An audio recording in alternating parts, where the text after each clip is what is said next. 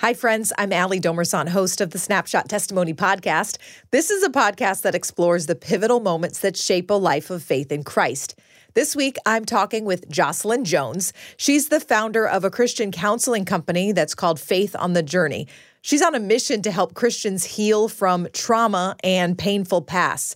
It started when she was serving in a community center in a neighborhood that was labeled one of Chicago's most dangerous. She saw firsthand the impact that gun violence was having on the students that she was serving, and she knew more needed to be done.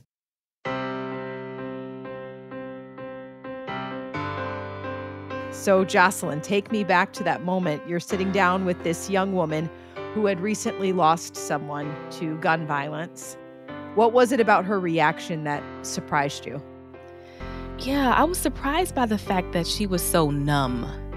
You know, normally when someone loses a loved one, especially in the way that she did due to gun violence, you would expect to see a reaction, but she didn't cry.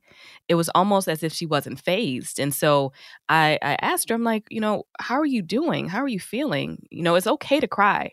And she told me something that I'll never forget. She said that if I cried every time I lost someone to gun violence, I'll be crying all the time.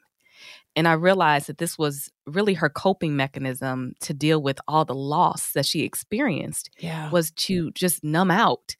And for me, that was a turning point in my working with young people at the youth center at the time, saying, we have to do something.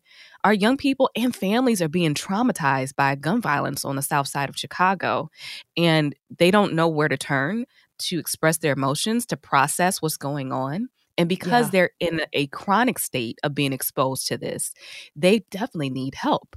So that was a turning point for me. So you were working at a community center that was connected to your church at the time?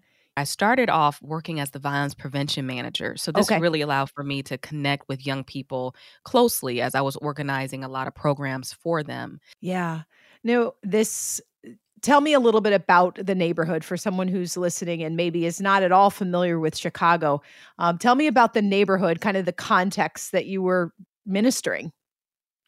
Yeah, so gun violence was common. One of my friends who lives in a neighborhood, I was talking to him the other day. He said it's a normal thing to hear gunshots outside his window regularly, which that's not normal.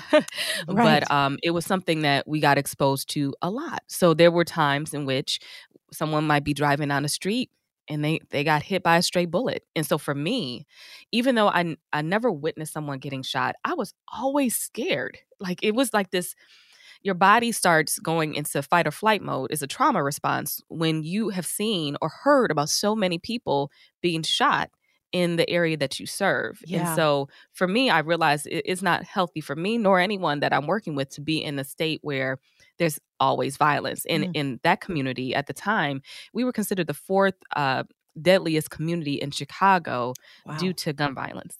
My goodness. So when you hear this from this young girl, if I cry every time, basically I'd never stop crying, that triggered something in you. And what was your next step? What did you realize that you needed to do? Well, one of the things that I learned about helping people to work through the pain and the emotions that they've experienced is to give them something to do to feel like they have some agency around the problem. So one of the programs that we started was a youth council, a violence prevention youth council, where we said, you know what, you don't have to be helpless in this situation. You can actually do something to create change. And so we started teaching them how to organize, how to reach out to the politicians for legislation around common sense gun laws, how to be someone who's a spokesperson to their peers around putting the guns down. And so one thing that we tried to do was empower them to be an agent of change versus just being someone who's just a survivor, if you will, of what's happening. How would you describe what your faith was like in that season of your life? Yeah, my faith was tested because sometimes, I mean, if you're honest, you question like, this is another baby who was shot. Yeah. And it bothers you, especially when you're working so hard to create change. And so there were moments where I had wrestling matches with God about like, God, what is going on? Is what we're doing, making a change? And God really had to work on my heart to keep at it, to say, yes, what you're doing does matter. Even if you save one, it makes a difference. Yeah. But my faith, Allie, definitely was tested. So how was Faith on the Journey born? Yeah, so that was a long journey to me establishing that. It was a journey to Faith on the Journey. It was a journey to faith on the journey. I was really seeking God about what's next. I had served at the youth center for almost 11 years at that point and felt that God was calling me to go into ministry. But what did it look like? And I knew I wanted to give people hope as they were struggling through difficult times in their life. And so I started off just blogging and just sharing and writing up testimonies of God bringing people through difficult times in their life, whether it was gun violence, domestic violence, sexual assault, homelessness. It was a number of different stories. And for me, that was encouraging for me. It was healing for me as I was hearing these testimonies. And eventually the blog evolved into a podcast. And then the podcast, was great, but I was like, okay, I need to do more for people outside of just giving them some encouragement through stories. People need community. And so eventually I came across a curriculum called the Trauma Healing Institute, and they created this curriculum where you pretty much have a Bible study that helps people to heal from trauma. It's a small group. And so we go over concepts of, if we have a good God, why do we suffer so much, right? Or, struggling with the road of healing after experiencing loss. So really wrestling with grief and forgiveness and bringing our pain to the cross. I loved the curriculum. And so I adopted that as my model. But then I realized that people in the group still needed more. They needed one-on-one support. And so that's what inspired me to say, okay, we need to have a team of trauma-informed Christian counselors to work with the people who are in these healing groups and in the community to really provide them with the one-on-one support they need to heal from the experiences that they've had. And the trauma-informed Christian counselors, did you find that was a lane that a lot of people were already occupying, or did you feel like you were kind of laying down a new track? I felt somewhat like I was laying down a new track because for many of the Christian counseling companies that I was researching at the time, I didn't see them focusing only on trauma and grief, which is our niche. And I also didn't see a lot of diverse companies. Diversity is important for us. Representation is important. And so I wanted to make sure that I had people of color on our team as well, so that we can support those who are in these communities who also need care, who want to be working with someone that looks like them. Yeah. Now, what does that look like? Trauma-informed Christian counseling. What is that? Well, it's being able to look at someone's situation from the lens of the Bible, but also having that trauma-informed background so that they do no harm as they are working with the person to take them back to those moments in their life when they were traumatized. One thing that I've learned in this work, a lot of times people don't even realize that they've been traumatized by an incident. They might have suppressed it. They might have been, for many reasons, told to move on, get over it. And so they never really dealt with those issues. So it's important to be aware of how to peel back that onion of someone's story in a safe way so you don't do any harm. Yeah. And in the process, being able to tell people, hey, God is a healer. God does not want you to be held captive by the pain of your past. And so let's go to God's word that actually has many stories of trauma in it. When we think about the story of the crucifixion, that was traumatic. Yeah. And I was having a conversation with my pastor the other day that was mind-blowing to me. He said, I thought about Mary while she was sitting there watching her son be crucified on the cross, how traumatic that was for her. And I'm like, you're right. There's so many stories of that. And yet we also see how God is a healer in those roles. And so being able to intersect the Bible with mental health trauma-informed principles to be able to accompany someone on their healing journey is what our team of counselors does. Wow. Now, when I look at what's been going on in Chicago, and I've been living in Chicago and for a lot of years, it feels like there's this sense of hopelessness. Like we're almost like resigned to the battle being lost. And it breaks my heart. It breaks mine too, Allie. Yeah. I mean, this is why I think we see so many people turning to things like drugs, drinking, even taking their own life to suicide. We see those rates chronically raising. Yeah. And that's a concern, because when you have no hope, when you give in to all the craziness of this world, then we won't be able to see change. And that's why I think it's so important for us as believers to encourage people to say there is hope, because we know the end of this story. We win. Yes. And God is going to equip us to be able to do this important work to bring about change. So we, as the children of God, definitely can't give up. We're called to be the light, the salt of the earth. And so helping people to understand that even though there is darkness, and we need to acknowledge that there is darkness in the world, there is a light that is brighter than that darkness. And God has given us each an individual task, a call to make our own imprint on the world to create that change. And it's up to us to walk it out in it. Yeah, that's so true. I mean, it's the darkness feels overwhelming, but just a little bit of light is visible even in a really dark room.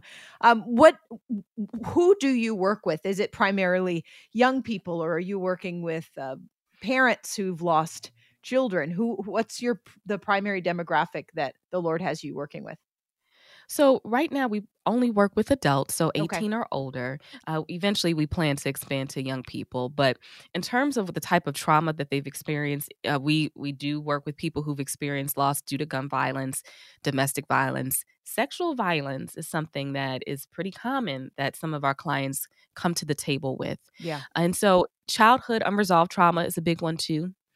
People realize that they've been suppressing that for a long time, and it's affecting them 20 years later. Yeah. And so we help them to begin to work through that childhood trauma that they've experienced. Divorce can be traumatic. So that's something that we realize, and we work in that space as well. And then the fact that we've been in 2 years of a pandemic, that in itself is traumatic. Lots of So working with people as they adjust to this new normal that we have going on here. Now, what do you want churches to know? I mean, this mental health conversations are much more popular than I ever remember being, but I think sometimes there is sort of this battle between where the church can sometimes be resistant, because obviously we want to rely on God. We want prayer to be our first response. What do you want churches to know about the role that trauma-informed counseling, that this type of service has, working in correlation with what we're already doing as a body of Christ? I want churches to understand that it's both and. Yes. So we can have the spiritual piece to it. Obviously, we want to show people that they can come to God in prayer, but it's also okay to tap into outside resources. I always say that I think everyone needs to be on someone's couch, including the pastor, for counseling. Maybe especially because pastors are probably the most isolated. I mean, in terms of who they can really confide in. So many pastors struggle in isolation, not really having anyone to open up to. Exactly. It's a heavy burden. Yeah. And it breaks my heart, Allie, when I hear stories of pastors who've taken their life because they stayed isolated, carrying that burden by themselves. We can't have that. And so I think it starts with the pastor acknowledging that we all need help on this journey called life. Yeah. It's okay to say, I don't have it all together, that I hurt sometimes, that I need help. And that trickles down to the congregation, because then they say, okay, it's no shame in reaching out for additional support, for whether it's counseling, whether it's a support group, whatever it is. You don't have to carry your burdens alone, especially when it comes to trauma. Yeah. And so I think it's important for churches to begin having that conversation. I think it's important for pastors to begin to even include some dialogue about that in their sermon. And I think it's also important for churches to actually utilize what we learn from the Bible, which is an act of a lament, where we cry out. Yes. Cry out to God during service, maybe one day. Instead of the normal rituals, maybe we just create space for people to cry out for the fact that they're hurting because people have lost loved ones to gun violence. The world's had all these mass shootings. All this stuff is going on. We can't pretend that things is business as usual when it's not. Yeah. And so acknowledging the pain and then creating spaces for people to actually share what's on their heart, that's the first step, Allie. Yeah. And so what's the next step for Faith on the Journey? Are you working in conjunction with churches, or is this something that just primarily exists in its own space? Yeah, so we do work with churches. We help them to become a trauma-informed church. We call And it a what would trauma that look healing like? church. What would that look like, a Yeah, trauma healing church? So they have a plan of action. And first of all, they acknowledge that members in their congregation have experienced trauma.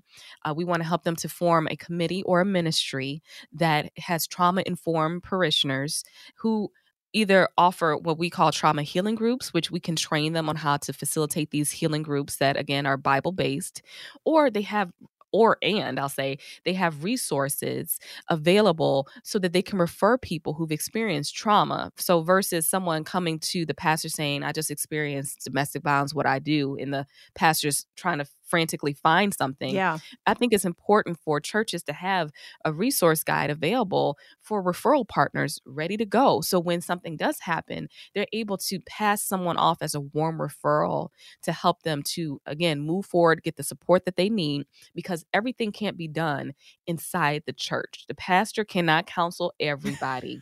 And so you laugh and you know what I'm talking about is the truth. And so we have to make sure there's a plan of action so that people can get the care they need, the pastor's not burnt out, and that the church is able to be a place of healing for the congregation. Oh, I love this. Now, has the Lord, I have to guess that the Lord's taken you on your own healing journey as you are helping others heal. What does that look like for you, as much as you can share? Yeah, I'm still under construction. There's moments in which things from my past, whether it was broken relationships, whether it was betrayal that I experienced, whether it's the gun violence, certain things kind of stir back up in me. But because I'm working in this space, I know where I can turn. As I mentioned earlier about everyone needing a counselor, I have my counselor on speed dial. So when I need some additional support, I reach out to her. I have prayer warriors in my circle. I have places where I can remove my mask of strength. I talk a lot about people wearing an emotional mask to pretend that they're okay. Time out for that. Like, there are people in my life who I can come to bare naked and say, I'm not okay today. I am on the struggle bus. I need some prayer. I need some godly counsel.